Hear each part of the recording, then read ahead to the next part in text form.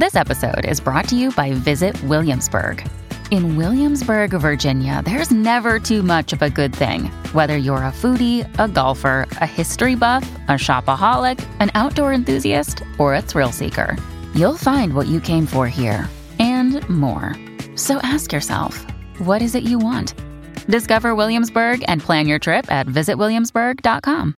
Mom deserves the best, and there's no better place to shop for Mother's Day than Whole Foods Market. They're your destination for unbeatable savings, from premium gifts to show-stopping flowers and irresistible desserts. Start by saving 33% with Prime on all body care and candles. Then get a 15-stem bunch of tulips for just $9.99 each with Prime. Round out Mom's menu with festive rosé, irresistible berry chantilly cake, and more special treats. Come celebrate Mother's Day at Whole Foods Market. Hey, it's Ryan Reynolds, and I'm here with Keith, co-star of my upcoming film, If, only in theaters May 17th. Do you want to tell people the big news? All right, I'll do it. Sign up now and you'll get unlimited for $15 a month and 6 months of Paramount Plus Essential Plan on us. MintMobile.com/switch. Upfront payment of $45 equivalent to $15 per month. Unlimited over 40 gigabytes per month. Face lower speeds. Videos at 480p. Active Mint customers by 531.24 get 6 months of Paramount Plus Essential Plan. Auto renews after 6 months. Offer ends May 31st, 2024. Separate Paramount Plus registration required. Terms and conditions apply if rated PG. Welcome to the New Books Network.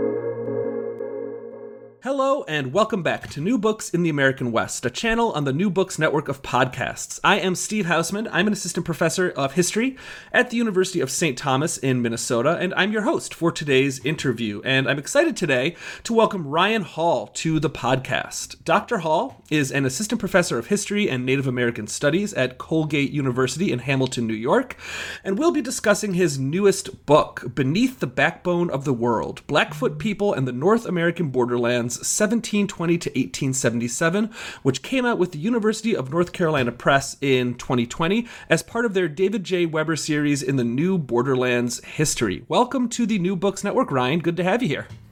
Yeah, thank you so much for the invitation. I'm happy to be here. Why don't we begin by just hearing a little bit about yourself? Can you tell us a bit about your background and specifically how you became interested in history? Sure. So I guess I'll tell you how I became interested in Native American history in particular. I'm not a Native person. I'm the descendant of mostly farmers and railroad workers in the upper Midwest. I grew up in Iowa. And growing up, I just had pretty much no exposure to indigenous people, indigenous cultures, indigenous existence, really, besides, a couple of projects of, making things in elementary school. It's really, there was just nothing. I always tell people that Iowa is the most colonized place in North America. I really think it is. So I knew nothing about it. And through circumstance, I ended up going to college in Oklahoma, at the University of Oklahoma. And I just sort of had this kind of realization or personal awakening there, because there were indigenous people and reservations and nations and just culture everywhere in Oklahoma. And I was just shocked by that. And then I was shocked, I was kind of surprised or troubled that I was so shocked by that. So I encountered, there's a lot of Native people on campus, Native American studies classes, which I was really intrigued by, but also just, I play basketball a lot. There were always Native guys out on the court I was playing basketball with. I also worked as a line cook at Applebee's in Norman, Oklahoma. And most of the guys working in the kitchen with me were Native. Some Ponca guys there. There's a Pawnee guy who worked the grill with me. And I just remember thinking, why don't I know more about Native American people? Why do I know so little about this? I remember feeling kind of embarrassed at many times having conversations with Native people, kind of ashamed about it.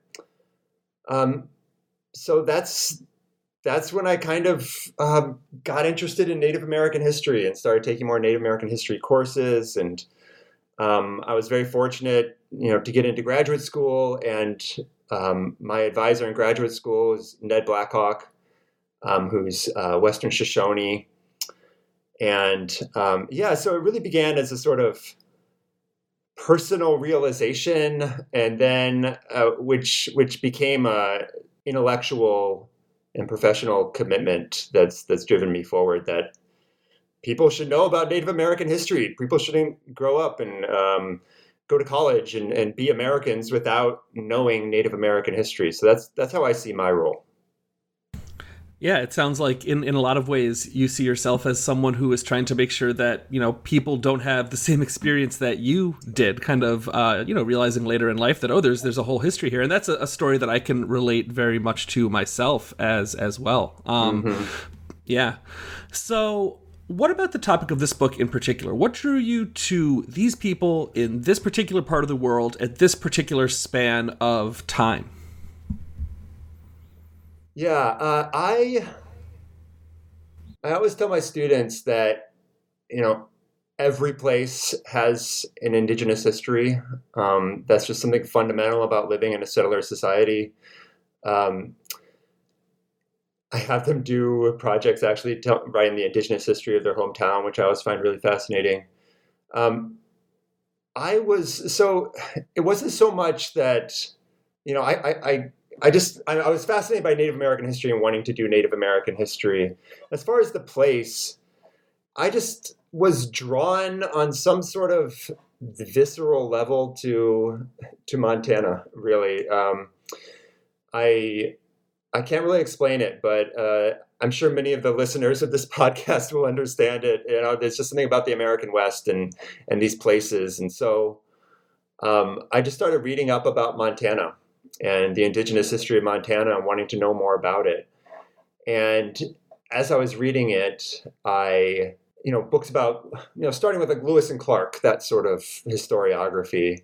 And, Blackfoot, Blackfeet just kept showing up everywhere in these readings and in these histories, but always on this sort of shadowy peripheral level. They're kind of there, but they're never the center of the story.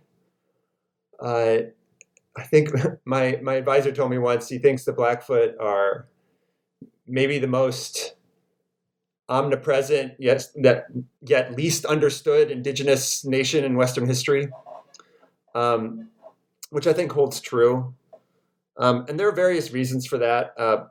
Part of it is that it's a transnational story that people have had a lot of trouble wrapping their heads around.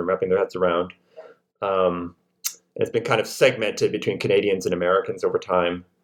But I just realized that there was a lot more to be said and to be researched about the Blackfoot experience. So I was hooked. That's how I got into doing Blackfoot history.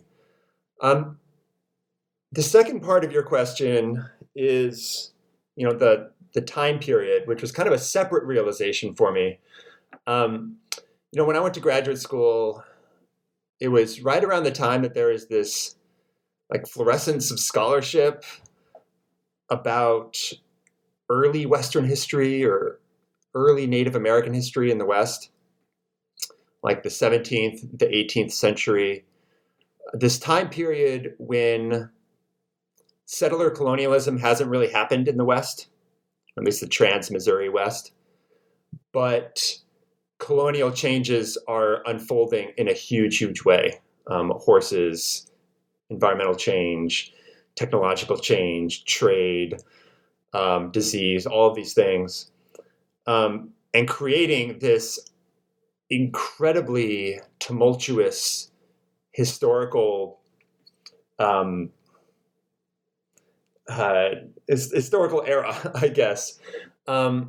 Just throwing everything into disarray politically, environmentally, socially, geographically, religiously in some ways.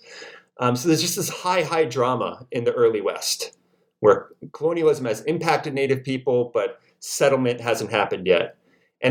But when I was going to graduate school, there was a sort of handful of big books that came out right around then that I think dealt with that question. Kathleen Duval's The Native Ground, Juliana Barr's Peace Came in the Form of a Woman, Ned Blackhawk's Violence Over the Land, Pekka Hamalainen's The Comanche Empire, of course, Brian DeLay's War of a Thousand Deserts. There's just a lot of really, really fascinating work there that just captured my imagination, and my historical interest, maybe is a better way to put it. That there's this huge drama and major historical change happening, but it's happening like right off camera. As far as American history goes, our gaze as Americans and as historians of North America is so focused, whether we admit it or not, so focused on settler society and the margins of settler society, that we were just missing for so long that there was major historical change happening everywhere on the continent over the last 300-400 years. So 18th, early 19th century, I think, is like a vital period that still we're just scratching the surface historically of our understanding of that period. So yeah, I was drawn to the Blackfoot and I was drawn to this time period. So that's where the book came from. It's that idea of vast early America, right? That if we stop focusing on the East Coast as where the big events are happening in the centuries that you're talking about, then our understanding of the past only gets richer and deeper. Oh, absolutely. Yeah, very well put. And that reminds me, more people I should mention, Claudio San's book and his article, Go West, is just fantastic for describing these phenomena. Mm-hmm. Colin Calloway's One Vast Winter Count. Mm-hmm. America's way bigger than what we describe as American history. I guess that's the idea. Exactly. So let's go into some of this deep ancient past. Tell us about the deeper history of the Blackfoot people. What is their ancient history, and how do they narrate and describe their own origin as a people? Yeah, I'll begin. So this is kind of, it's history and it's also religion, and it's deep belief systems in the Blackfoot. And I'm not here as an authoritative voice on what the Blackfoot believe in Blackfoot religion and Blackfoot origins, but I can say what one of the stories that I've read is. It all begins with this kind of trickster creator figure known as Napi, which is Old Man in Blackfoot. And he's kind of a secondary creator. The creator's son created Napi in the world, and then he created beyond that. The story begins with Napi. The world has been inundated in a flood, and he's on this island surrounded by these animals of the world, and he wants to know what's under the water. And so he starts sending these animal companions or peers one by one, asking them to dive into the water and see what's there. And one by one, they drown and they float to the surface until finally the duck goes down and floats back up, is drowned, but in its webbed feet is soil, is mud. And he takes that mud and he blows into it and he creates a ball out of that mud, and it grows and grows, and it's imbued with life, and it displaces the water and it becomes the earth. And what follows is this primordial period of Napi, Old Man, and Kipitaki, I believe is her name, which is Old Woman, traveling the land and creating and learning and understanding the world. And from that, human beings are created and human beings are divided, and eventually Napi and Kipitaki leave the landscape, probably go up into the mountains. That's at least my understanding, my reading of one of these stories. Like I said, I'm not a Blackfoot person, and I don't understand the nuances and the richness of their religion. I can't. But that story, the two things that really stick out to me that I find really important as a historian thinking about this past is, number one, Blackfoot history is firmly rooted in exactly where they are now, and exactly where they are in the book, which is the Northwest Plains. That's where this all happened. So it's not a migration story. It's not a story of peopling a place from somewhere else. They are firmly rooted where they are. And also this period of Napi, moving across the land and imbuing it with meaning is written on the landscape.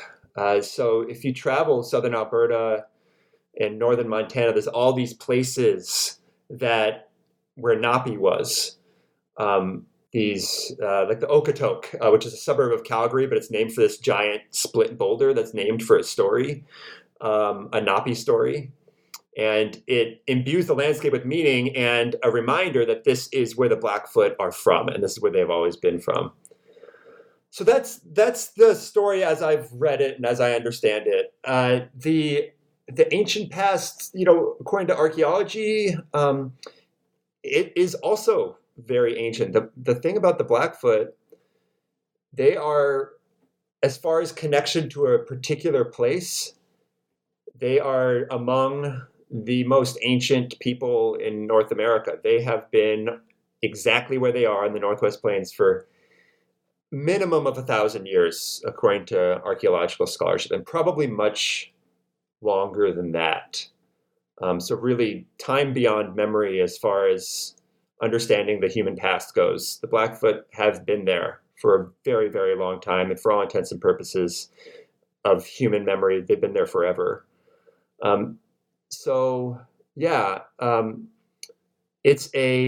It's an ancient place, it's an ancient culture, and it's an ancient landscape, which I try and communicate in the book. And it's something that I realized more and more as I was doing my research is what an old place this is, and what a venerable culture this is.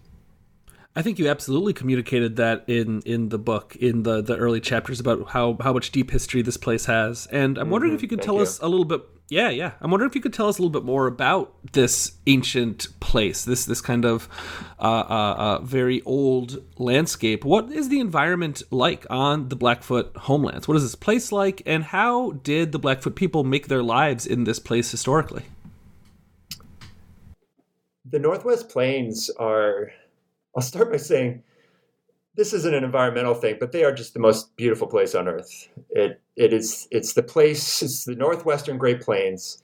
It's where the prairies, or the Great Plains, as we say in the United States, run into the Rocky Mountains. It's this incredibly dramatic landscape where these high undulating grasslands abruptly become the Rocky Mountains, the Front Range of the Rocky Mountains. It's very dramatic. These dramatic peaks are, the most iconic national parks in Canada: Banff, Waterton Lakes, Glacier National Park in the United States. That's Blackfoot. That's the edge of Blackfoot country. So it's where the prairies meet the mountains. It's a place that, another thing that I learned while writing this book is it's a place that seems very beautiful but very desolate to outsiders. It's big. It looks very empty. It's dry. It's incredibly cold in the winters at times. It can be incredibly hot in the summers. The winds, the Chinooks. I mean, it's a dramatic landscape that outsiders have always seen and described as harsh and not terribly livable. But that's merely a function of people's lack of understanding of the place. To the Blackfoot, this was always a place of, I think I say in the book, it's a place of plenty.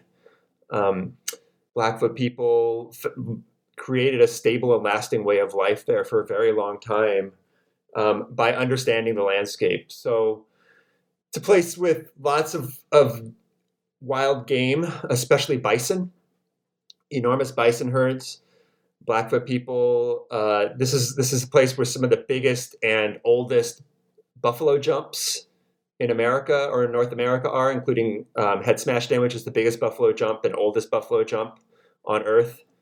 A buffalo jump, for those who don't know, it's like a cliff where indigenous people would basically fool bison herds into running off of a cliff, and that way they could kill many bison at once, which is really necessary because you can't really kill many bison on foot before horses come, using bow and arrows. So you have to find ways to use the landscape to hunt.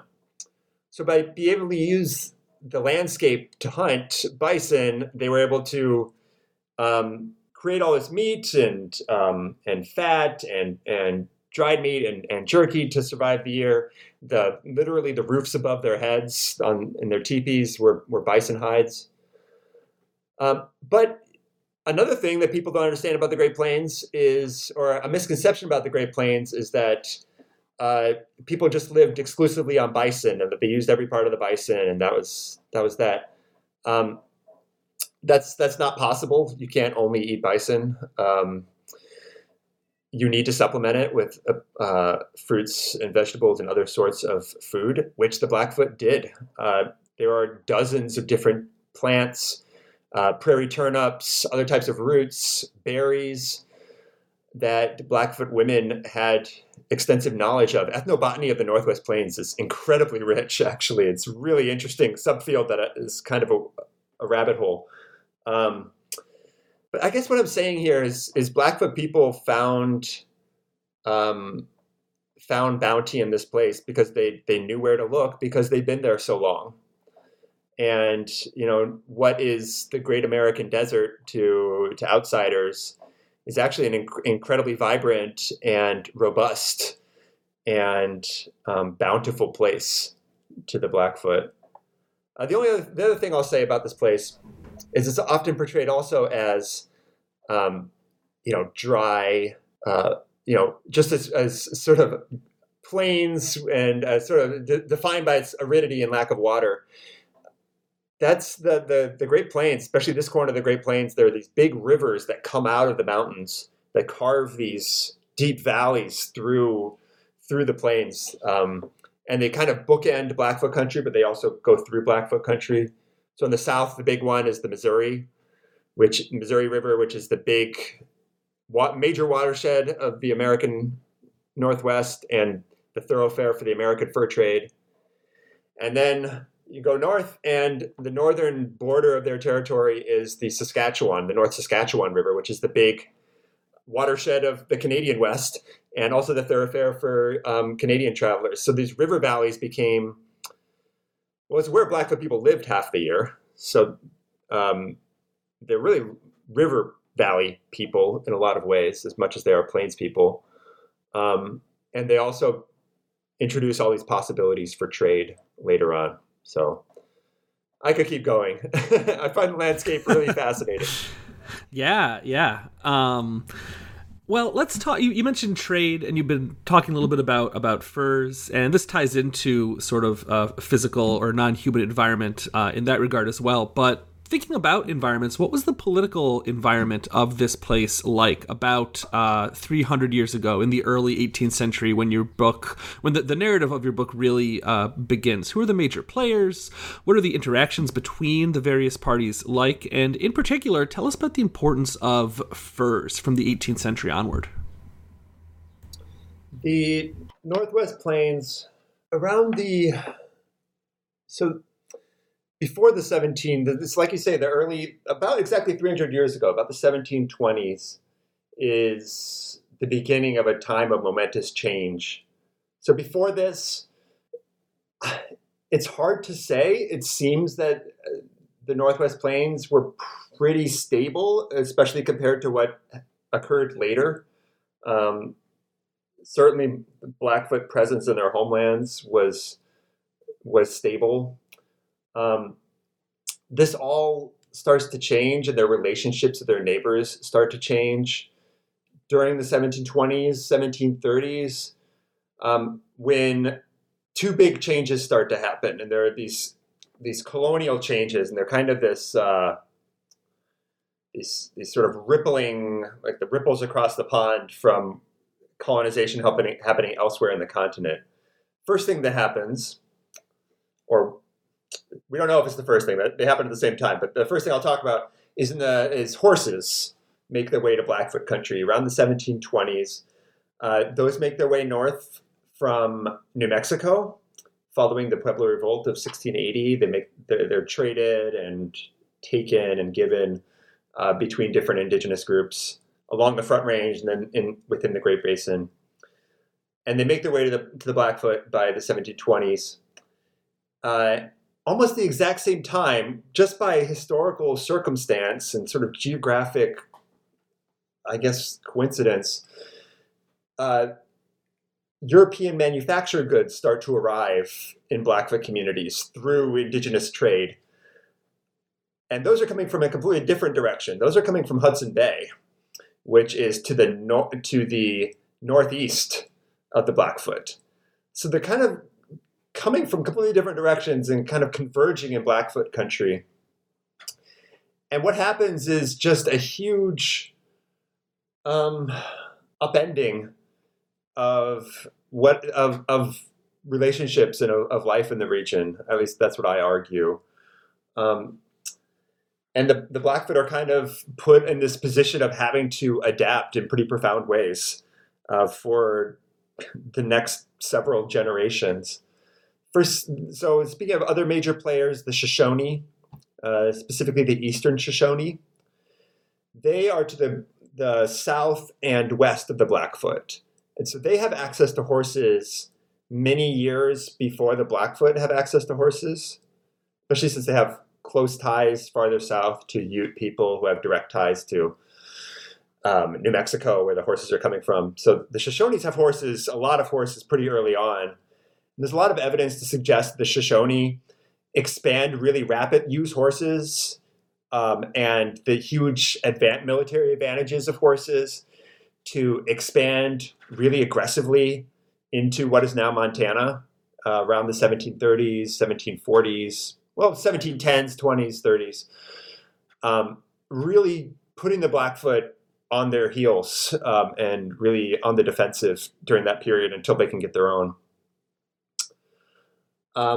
What really turns the tide there, and there are differing opinions whether the Shoshone actually, some people have argued the Shoshone expanded all the way well into Alberta and basically conquered all of western Montana during this period. I don't know if it's quite that, but the Shoshones were really the power in the region for a while there.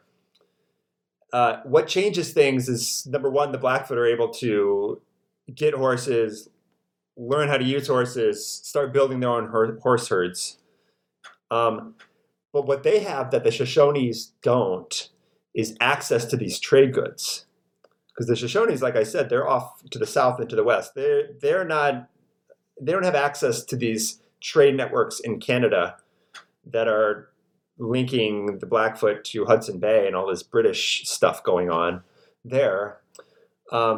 So the Blackfoot get guns. They get, perhaps even more importantly, metal tools and like iron to create arrowheads that will puncture leather and can be used again and again, which is a huge deal. So the Blackfoot, within a couple decades, are able to not only have horses, but also have these other military technologies.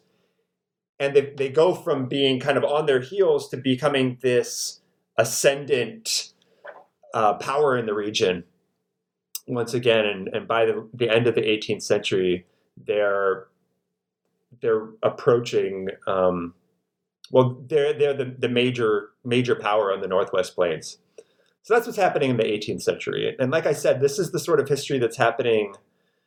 We're piecing together, this is high drama. There's these huge chunks of what is now Canada and the United States that are being conquered and reconquered, and these technologies and transformative technologies are changing societies. We have so little understanding, or we have had so little understanding of all of this. It's kind of amazing if you think about it.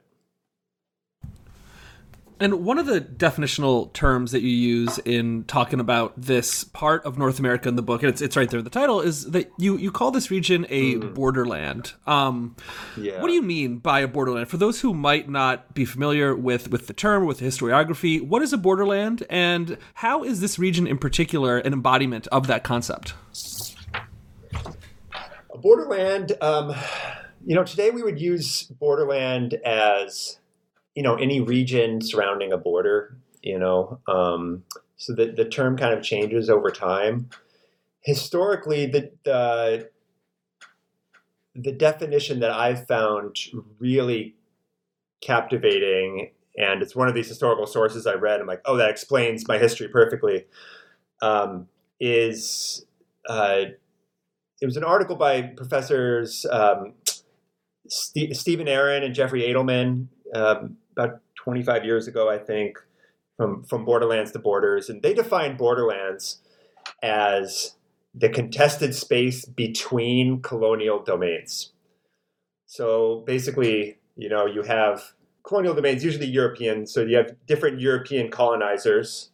You say you have the French Empire in what is now, Canada. And then you have in Eastern Canada. And then you have, say, the British in New England.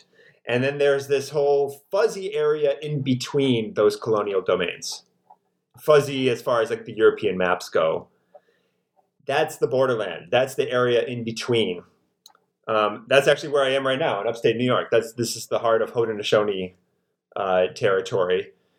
And the colonization of upstate New York happened about 150 years later than the colonization of New England, because in a borderland, indigenous people have enormous power and leverage if they're able to wield it, because they're in between. They're able to play one side against the other. It's kind of this imperial no man's land. They're also always able to threaten to join one side or join the other side, or to trade with one side against the other side. It's these fuzzy contingent spaces where third parties, but basically indigenous people usually, are able to wield power. And historians bicker about whether that's the right definition or if it applies everywhere. It applies to my work in a huge way. I find that idea super, super useful and super, super captivating. Because that's exactly what Blackfoot country becomes. It becomes this area in between. Like I said, the northern border of Blackfoot country is the North Saskatchewan. That's where these British and French Canadian traders are moving back and forth and expanding into the west. So that's in the north. And then in the south is the Missouri, where Americans, beginning with Lewis and Clark, that is the thoroughfare into the west. And that's where the fur trade really happens. In the North American West. So this ancient place that has its own long history and own rhythm suddenly becomes a borderland. And the Blackfoot are put in this position, and they know it. And that's something I argue in the book. They know it, they understand it, they manipulate it, they create it in some ways. They're able to gain enormous leverage from this. And that leverage allows them to maintain their own power, sanctity, economic power, you could even say sovereignty, for a very long time. And as we've been indicating, as we've been talking about, the 18th century is a period of great change and upheaval across North America. No matter where you look, things are shifting politically and environmentally and economically. And among those changes, of course, is the creation of a new state, a new nation, a new kind of player on the North American continent in the United States. Can you talk a little bit about the implications of the American Revolution in Blackfoot country as the U.S. begins to encroach upon native land across North America from the late 18th century onward? The Blackfoot people, as you say in the book, are able to maintain power into the 19th century, kind of subverting the too often told narrative of, the United States is marching its way across the continent and, conquering land as it goes. That doesn't really fit the story that you tell here. So can you talk a bit about American and Blackfoot relations during the sort of late 18th into the early 19th century? Absolutely. I mean, it really begins with Lewis and Clark, this great starting point for American Western history. That's definitely true with the Blackfoot. Lewis and Clark, they travel, how many thousands of miles, many thousands of miles, to the Pacific and back. They meet with like 50 indigenous nations, something like that. The only time there's the only time there's bloodshed on the trip is with the Blackfoot at the Two Medicine fight in 1806 when Meriwether Lewis and three other men who kind of do this are sort of checking out, break off from the rest of the expedition to check out the Marias River near what is now Glacier National Park. They come upon some Blackfoot people, and a fight breaks out, and they end up killing two of these Blackfoot teenagers. And that's really the dismal starting point for American history in Blackfoot country, is the killing of these two teenagers in 1806. It's probably on the Blackfeet Reservation is where that happened, actually, near Browning. Lewis and Clark, they're always portrayed as like these pathfinders, and they were wildly successful in a lot of ways. I'll say two things. Number one, they were wildly successful with most indigenous groups because Blackfoot people had been systematically denying European trade goods to the peoples of the Pacific Northwest for at least a quarter century. Very deliberately. And so when Lewis and Clark show up to Shoshone communities, to Nez Perce communities, to Salish communities, they are breaking this blockade that the Blackfoot have put on American or European trade for a generation at least. So they're successful because of what the Blackfoot have done. So you can't understand what's happening with Lewis and Clark without understanding Blackfoot history. You just fundamentally can't.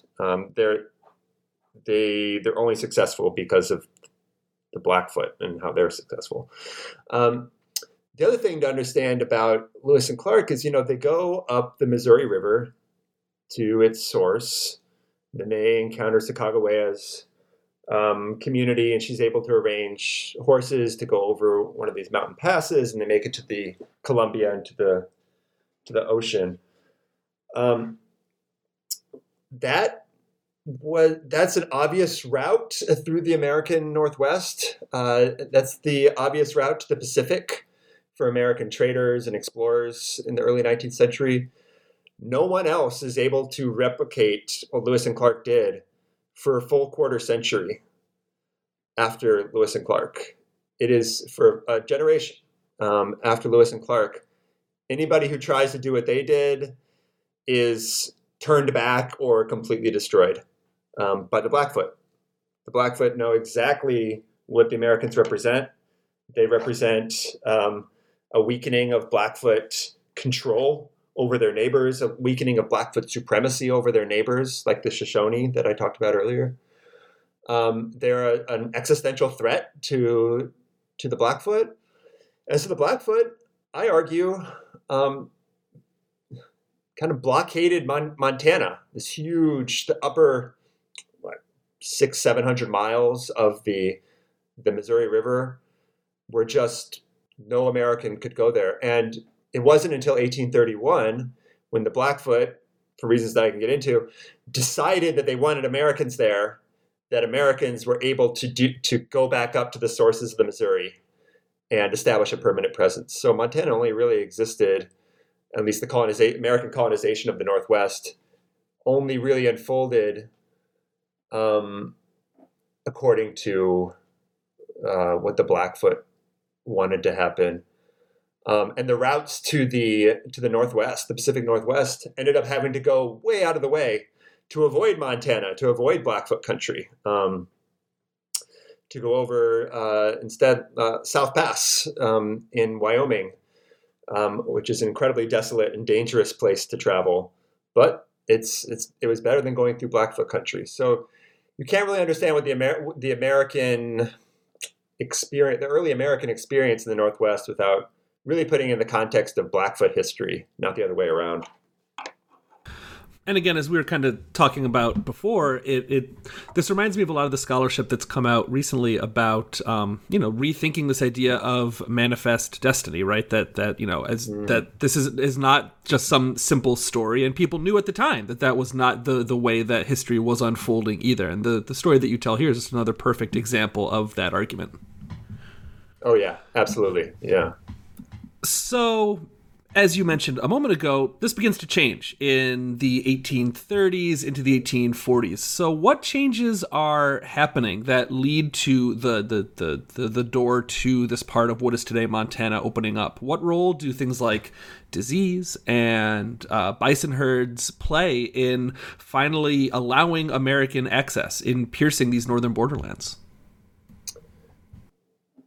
Well, as far as allowing American access, I argue that's a separate story. The Blackfoot, the first European, or American rather, permanent outposts in Montana, beginning in 1831, were allowed and negotiated by Blackfoot people because they needed a counterpoint, or they needed another trade partner to get leverage with the Hudson Bay Company in Canada, because in Canada there had been a big merger of trade companies in 1821. That meant that Indigenous people couldn't play different traders against each other for higher prices anymore. This is the creation of the Hudson Bay Company monopoly. So up in their north, there's only one fur trading company, and they have no leverage, and they're getting offered half as much in return for furs that they used to. So they say, hey, what about those Americans that we've been fighting for the last quarter century? Maybe there's an opportunity there. And they end up managing and in some ways inviting American, in a limited way, Americans to establish a trading post in Montana. So that's how Americans get there. As far as so Americans entering Montana was not a function of Blackfoot decline or Blackfoot weakness in any way. It was actually a function of Blackfoot strength and Blackfoot strategy. I never thought of it in those terms, but yeah, your question made me think of it. Yeah. As far as what starts to change, it's after that. So 1830s, this is the Blackfoot invite the Americans in 1831. Things haven't really started to change in a major way yet. What happens is in 1837, one could argue this is an unintended consequence of the Americans allowing Americans in, is smallpox arrives on American through American traders in 1837, and absolutely just wreaks havoc. There hasn't been a smallpox outbreak in the region for 56 years, which means that it's almost nobody in Blackfoot communities have any immunity to it. None of them have been inoculated. So as much as 2/3 of the Blackfoot population is destroyed in 1837, which is unimaginable. I mean, I can't begin to imagine. It's one thing to read it on the page, but I just can't imagine 2/3 of a population dying. So that happens in 1837. Then there's another set of changes. Really, by the 1850s, you start to get bison herds start to slowly and then quickly decline. There are more illnesses that come upriver, and they're pretty much all coming by the Americans. I'm not sure why. But, there are measles outbreaks, things like that also decimate Blackfoot people. There's a general decline in the fur trade by the 1850s and the 1860s. There's just a lot of things that are happening here. And then the big change, I would say, like the biggest thing that happens is the change that happens pretty much everywhere is the shift from a sort of fur trade economy. It's like we call it like an extractive colonialism of the fur trade, which is, a few people at a time at these isolated outposts trading and leaving. There's the experience Blackfoot people had with outsiders for a century. But what starts to happen, especially in 1862, there's a gold rush in Montana. Also, almost the exact same time, steamboats start to make their way into Montana. So there's much more upriver traffic. People start to come and stay. And they're not coming to trade. They're coming to make lives and to take up chunks of land in Montana. There's disease, there's environmental change, there's economic change, and then there's settler colonialism. And all of these things just start to build. And there's this sort of crescendo, or dismal crescendo that starts to take place in the 1860s. Yeah, you really paint a picture of the mid-19th century as this era of overlapping crises among the Blackfoot people, and it's any one of those crises would be enough to try to navigate on its own. But all of them happening at the same time, reaching, as you put it just a second ago, really well, this kind of dismal crescendo in the 1860s. It's I would never say it's too much to handle, but it changes things in extremely in really radical ways. And that crescendo, as you put it, the story of American invasion, it comes to a truly horrific culmination in 1870. So can you narrate a little bit of how we get to this moment of tragedy, what becomes known as the Marias Massacre, and what the implications of this moment are? Mm-hmm. Yeah, it's difficult history, it's and that's, for me as an outsider, it's really hard stuff. So by the 1860s, there's this, there's the Montana gold rush, and there's more and more people are coming to mine gold, but then some of them are staying, they're building ranches, or they're erecting saloons and making little towns like Helena or Virginia City or Fort Benton in Montana. A few things happened. So during the Civil War, actually I have an article coming out about this next month in the Journal of the Civil War Era, if anybody wants to know more about this. But during the Civil War, things just really get unsettled on the Upper Missouri. We call that a teaser in the biz. Yeah, it's my first teaser. The fur trade economy really collapses during the Civil War. At least this is mostly the southern part of Blackfoot territory, where things really start to fall apart. What is now Montana? So the fur trade economy just completely collapses because of several reasons, but mostly there's no place to sell furs. The port of New Orleans is blockaded for a while. There's all this political intrigue in St. Louis. The major families of the fur trade are seen as Southern sympathizers, and they're basically disempowered by Republican appointees. Anyway, the fur trade falls apart. The U.S. government completely ignores Indian affairs, and they start to completely ignore this treaty that they made with the Blackfeet in 1855. So the structures that have been put in place through this treaty that I talk about in the book in 1855 to try and manage this transition towards more settlement in the region, the United States just completely abandons that and abandons all their promises to the Blackfoot. And the things just get really nasty. And it's a lot of sort of, as far as the violence goes, it's many small things that start to add up. It's a sort of toxic environment that creates many small moments of violence, comparatively small, that leads to this massacre. So, like I said, Fort Benton is really the heart of a lot of this. It's this kind of nasty little river town where there's a bunch of, that used to be a fur trade post, and there's a lot of saloons there, a lot of young men avoiding the war who are there. And there starts to be killings of Blackfoot people and revenge killings of white people, basically really nasty murders and lynchings that create a climate of toxicity and vengeance in Western Montana. The real turning point, some people call it a war, the Blackfoot War. Maybe it's more just a climate of violence and murder and mayhem that's unchecked, but not really a war. What happens is in 1869, there's this sort of scion of early Montana society. His name's Malcolm Clark. He's one of the founding fathers of Montana. He has this ranch just north of Helena.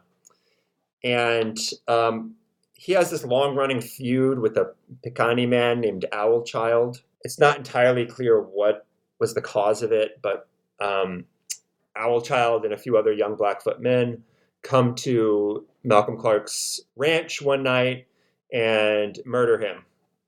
And they, in front of his family, and it's a very dramatic scene that's been replayed many times in Montana history books. And anyway, it causes just a huge uproar. And it was really a personal thing between Owl Child and Malcolm Clark.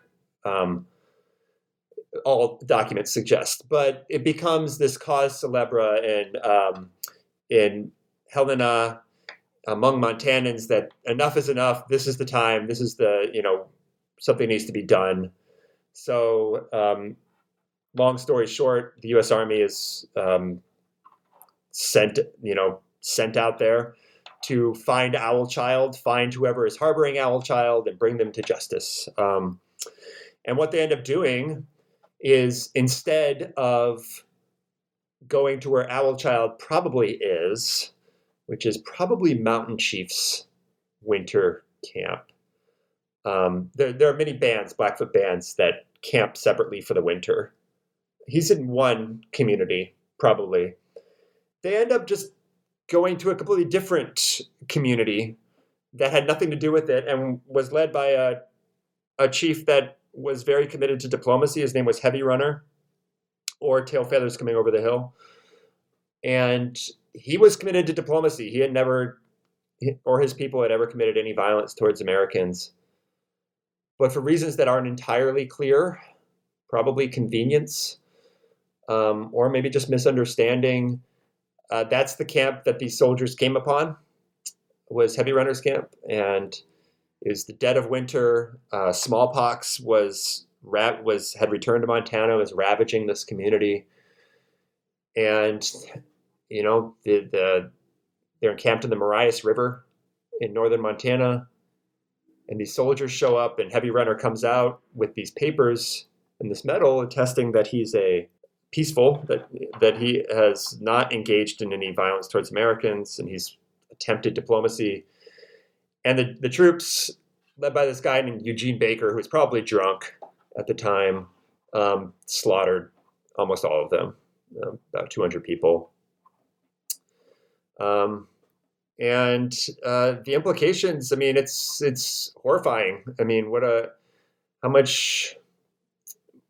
It's horrifying to Blackfoot people. It's stifling. A lot of Blackfoot survivors end up going over to the Canadian side of the border for safety. Some never return to Montana. And others are more and more sort of forced to stay around their agency, what becomes their reservation, for fear of the U.S. Army. So, yeah, it's a really difficult moment in Blackfoot history. And often in American culture, or in older American historiography, and even today when people, sort of unthinkingly talk about this sort of history. This will often be an ending point in the story, right? That there's this horrible moment of massacre, and that's the end of the true narrative, and anything that comes after that, is sort of an afterthought. But as you rightfully, of course, indicate in the book, this is not the end of the story. It's a shattering moment. It's a horrible moment and a sad moment, of course. But this isn't the end of the story. So can you describe a bit of Blackfoot history in the years and the decades to come after this massacre? Because as you say in the book, these are people who are able to maintain their life in their own homelands. They're able to in a lot of ways resist and survive, even facing down these very strong headwinds of American colonialism in the late 19th into the 20th century. I think that's very well put. I was really impressed and moved by this book came out a few years ago by an Ojibwe scholar named David Troyer called The Heartbeat of Wounded Knee. And it's a great book. Yeah, he's really wonderful. He made the point that, American history, Native American history, especially since Bury My Heart at Wounded Knee came out in, 1969, has really loved ending Native American history with these massacres, with these incredibly sad, bleak, as you say, shattering moments in the late 19th century. And then the textbook moves on and talks about other people, and that's kind of the end of the story, which is narratively convenient, but historically and morally wrong. Native American people have survived and persevered and in some ways rebuilt their societies and prospered in different ways despite all of this, which is really a profound thing if you think about it. So Blackfoot history, it really mirrors Native American history as a whole in that way. The late 19th century for the Blackfoot is incredibly difficult. It's really a low point for Native American people across the continent. It's a low point of population. In the last 500 years was, 1890. They're confined to reservations, 3 reserves in Canada, 1 reservation in the United States. Horrible health problems. There's a famine on the Blackfeet Reservation in 1883 due to undelivered annuities. The generations of children are stolen and sent to boarding schools. Some never return. It's harrowing. It's really, really harrowing stuff. But Blackfoot people have it sounds cheesy or maybe not very specific, but they survived, and they're still there, and I find it moving that there are vibrant, lasting, dynamic Blackfoot communities in this homeland, beneath the backbone of the world, as I call it, within sight of the mountains, which means you're in Blackfoot country, and they're still there. And I find that, I personally find it very moving. The other story I often talk about with my students is, the fight against colonialism, the fight for sovereignty, the fight for existence and dignity also continued. The person I talk about and think about a lot is Eloise Cobell. She was Blackfeet, which means she's South Piikani, means she's from Montana. She died 2010, I believe. Extraordinary woman. In 2009, Eloise Cobell from the Blackfeet Reservation grew up in a home without electricity. She was the lead plaintiff on the biggest class action settlement, arguably, ever settled against the United States federal government for $3.4 billion settlement for Native American people for misused trust funds. This is called Cobell v. Salazar in 2009. which is a huge deal in Indian country. And for indigenous people, it created massive scholarship funds and also restitution for misused Indian money.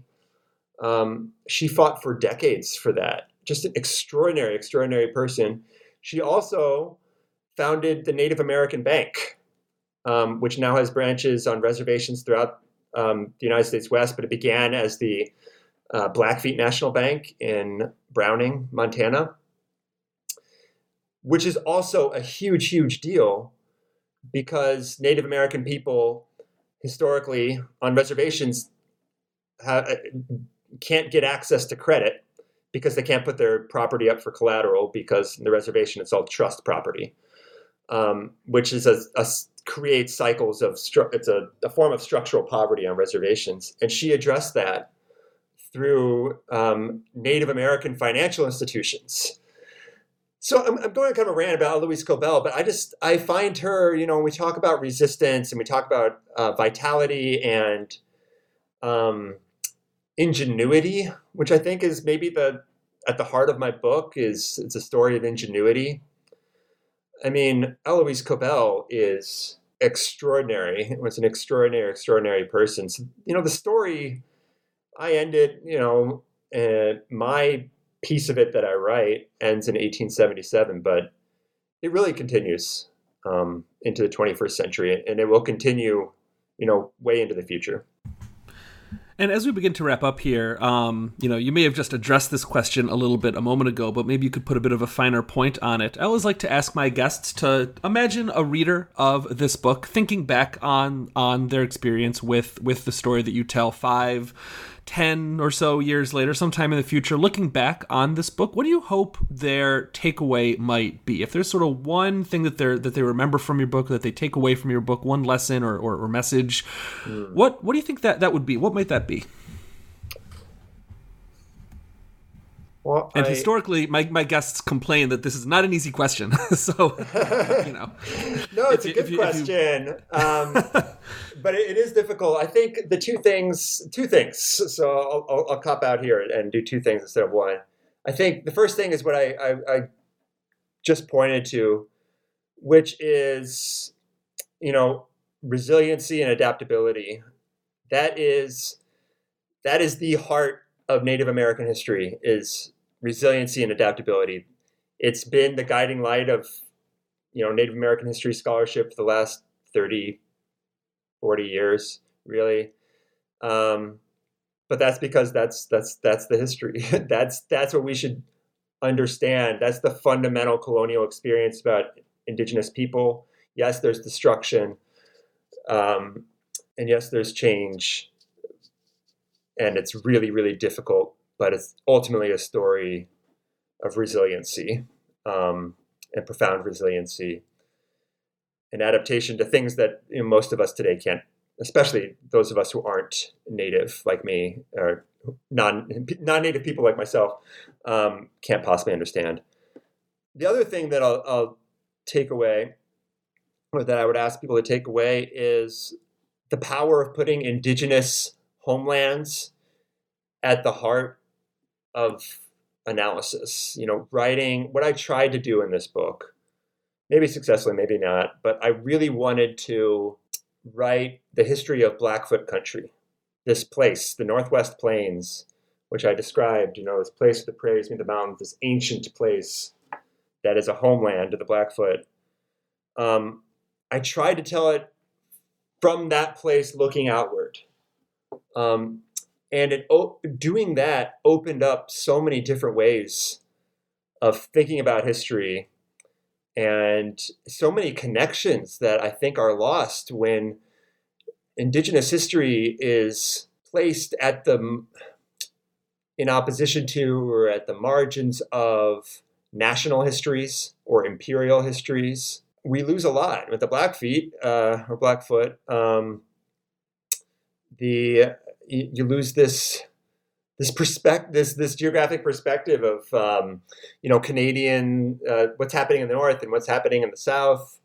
It's just really dynamic, this history, and you can only understand it by putting Blackfoot country at the center. So I hope there are more books, and I'm by no means the first to ever do this, but I hope there are more books. I would love to see more books that are written as the history of an indigenous place and an indigenous homeland, and see the history from that perspective.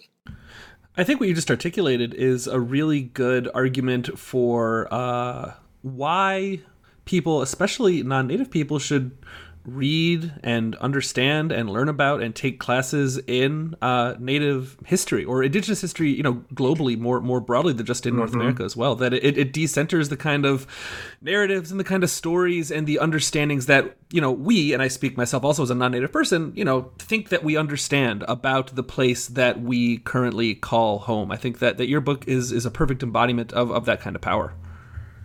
Oh, yeah, absolutely. Yeah, it's well put. And so my last question before we wrap up here today is, this book has been out for a couple years. It was one of the kind of pandemic baby books, right? It came out in 2020. So congratulations on putting it out in the midst of this. Yeah, I still haven't seen it at a conference or anything. Yeah.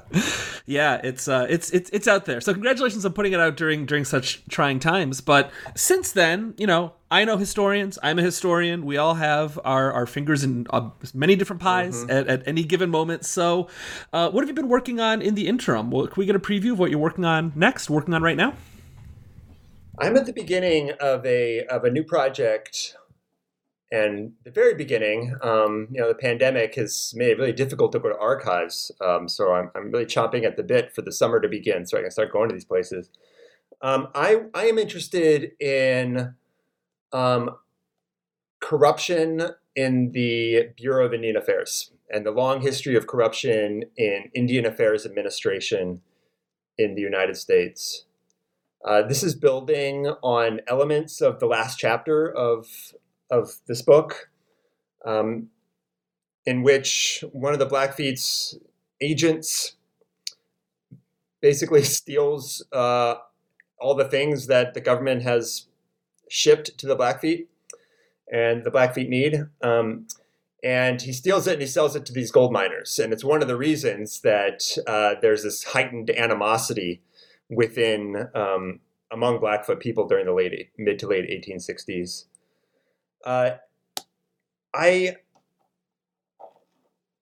Corruption is one of these things that, you see it mentioned a lot in Native American history, and Native American people surely have known will tell you they've known forever how corrupt Indian administration has historically been. But there's very little been written on it. It's very hard to tell histories of corruption because the people writing our sources are usually the people engaged in the corruption. Just a step back, I'm really interested in is, the westward expansion in the 19th century and the dispossession of indigenous people was really the legal basis of it, the foundational basis of it were these treaties. These treaties with indigenous nations that created reservations and opened up dispossessed land and opened it up for settlement. And part of the deal with these treaties, indigenous people a lot of the time signed these treaties knowing that it was going to change how they lived, and they were kind of forced into this position. But the treaties were a way to kind of fuel or ease that transition to life on a reservation. Because in treaties, there's always the land aspect of it. And that's what we always think about in histories, the land that's given up in a treaty and the reservation that's created. But treaties always have a monetary, like a physical component of goods or money. The government agrees to pay indigenous people what are called annuities, annual payments of money or of goods to survive these early years on a reservation. Or agricultural goods, agricultural implements to learn how to farm in this specific place in this specific way, which indigenous people are ready to do. And the way that it's administered is through this system of agents, these guys called Indian agents. And every reservation has like one Indian agent. And it's his job to disperse these goods every year. And there's so little, it's shocking reading this stuff. There's almost no accountability for these guys. There are these little kings out there on these agencies, and they're in charge of everything. They're in charge, and these annuities, and also medical care. This is life and death. They control everything for Native people, and so many of them they just take it. They just take it and they sell it. So I think there's a story there. And what does that mean for Native American history? What does it mean for administrative governance in American history? Before the Civil War, most of the administrative state in America was Indian affairs. Into the 19th century, there were times when the majority of the federal budget was Indian affairs. So this is the administrative state in a lot of ways. What does it mean that the foundation of the American administrative state is hopelessly corrupt? What does that mean for who we are as Americans and what role corruption plays in America? What does it mean for Native American history? What was the impact on Indigenous people, and how did Indigenous people respond to this problem of their stolen livelihoods and these broken promises? I think that's a story that we don't really understand yet. So that's what's next for me. We're recording this podcast via an audio-only medium, so you couldn't see me, but as you were describing that new project, I was nodding extremely vigorously the entire time. I'm thinking back to when I teach my the second half of the U.S. History Survey, when I'm talking about the 1880s and especially the 1890s. I always have this moment in the lecture notes that I use where I have this line where I say, and the Bureau of Indian Affairs was well known as the most corrupt segment of American government. And whenever I teach that, in the back of my head, I'm always like, I wish I had a really good example, like a really good concrete example that I could tell these students about how and why that was the case beyond. I give some kind of vague general examples, but it sounds like your book will be able to, just speaking solely personally as a teacher, that's going to really help that particular part in that class. And more broadly, that sounds like an amazing project. I'm very excited to see where you take that. Oh, thank you. Yeah, I kind of came at it from a similar perspective. It's something that it's like we all kind of know it, and we all say it, and it's self-evidently important. And then I look into it, and it's like, where's the real depth of understanding there? Who's gone down this rabbit hole? Yeah. So yeah. Dr. Ryan Hall is an assistant professor of history and Native American studies at Colgate University, and his new book is Beneath the Backbone of the World, Blackfoot People and the North American Borderlands, 1720 to 1877, which came out with the University of North Carolina Press in 2020. Thank you so much for joining me today on the podcast and talking with me about this fascinating book, Ryan. I very much appreciate it. Well, thanks so much, Steve. This was a lot of fun. It was really nice talking to you.